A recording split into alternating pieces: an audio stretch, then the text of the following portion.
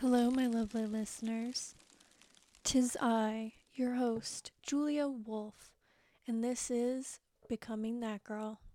In today's episode, I'm going to be discussing who I am and who that girl is.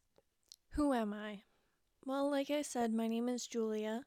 I am 22 years old. I'm living in the middle of nowhere, Indiana, and I'm working as a content coordinator in my very first big girl job.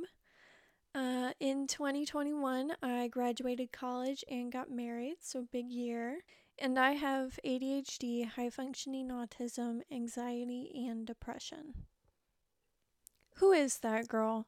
Social media promotes the aesthetically beautiful content by primarily skinny white women, but being that girl is not limited to skinny white women.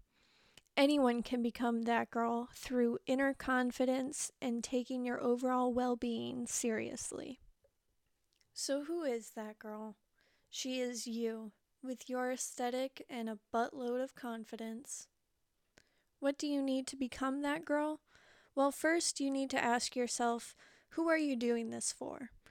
If the answer isn't yourself, reprioritize and put yourself first. You should be doing this as a wellness routine to give you peace and happiness. To be that girl, you should take your mental health seriously. Like I said, I have ADHD, high functioning autism, depression, and anxiety, for which I choose to be medicated. That is my first step towards becoming that girl. My second being routine. You guys, routines are hard to start and turn into habits.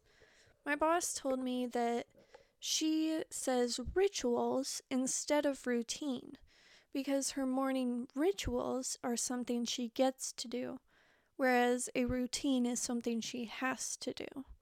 And I really like the way that she thinks on that. The night before, write down your morning ritual like I did. I chose to wake up at 8 a.m., take my morning meds and vitamins, make my bed and brush my teeth, do my morning stretches, eat breakfast, get dressed and ready for work, and then read until 9 a.m. I'm currently reading The Feminist Fight Club suggested by my boss, and I love it. It is a great That Girl book.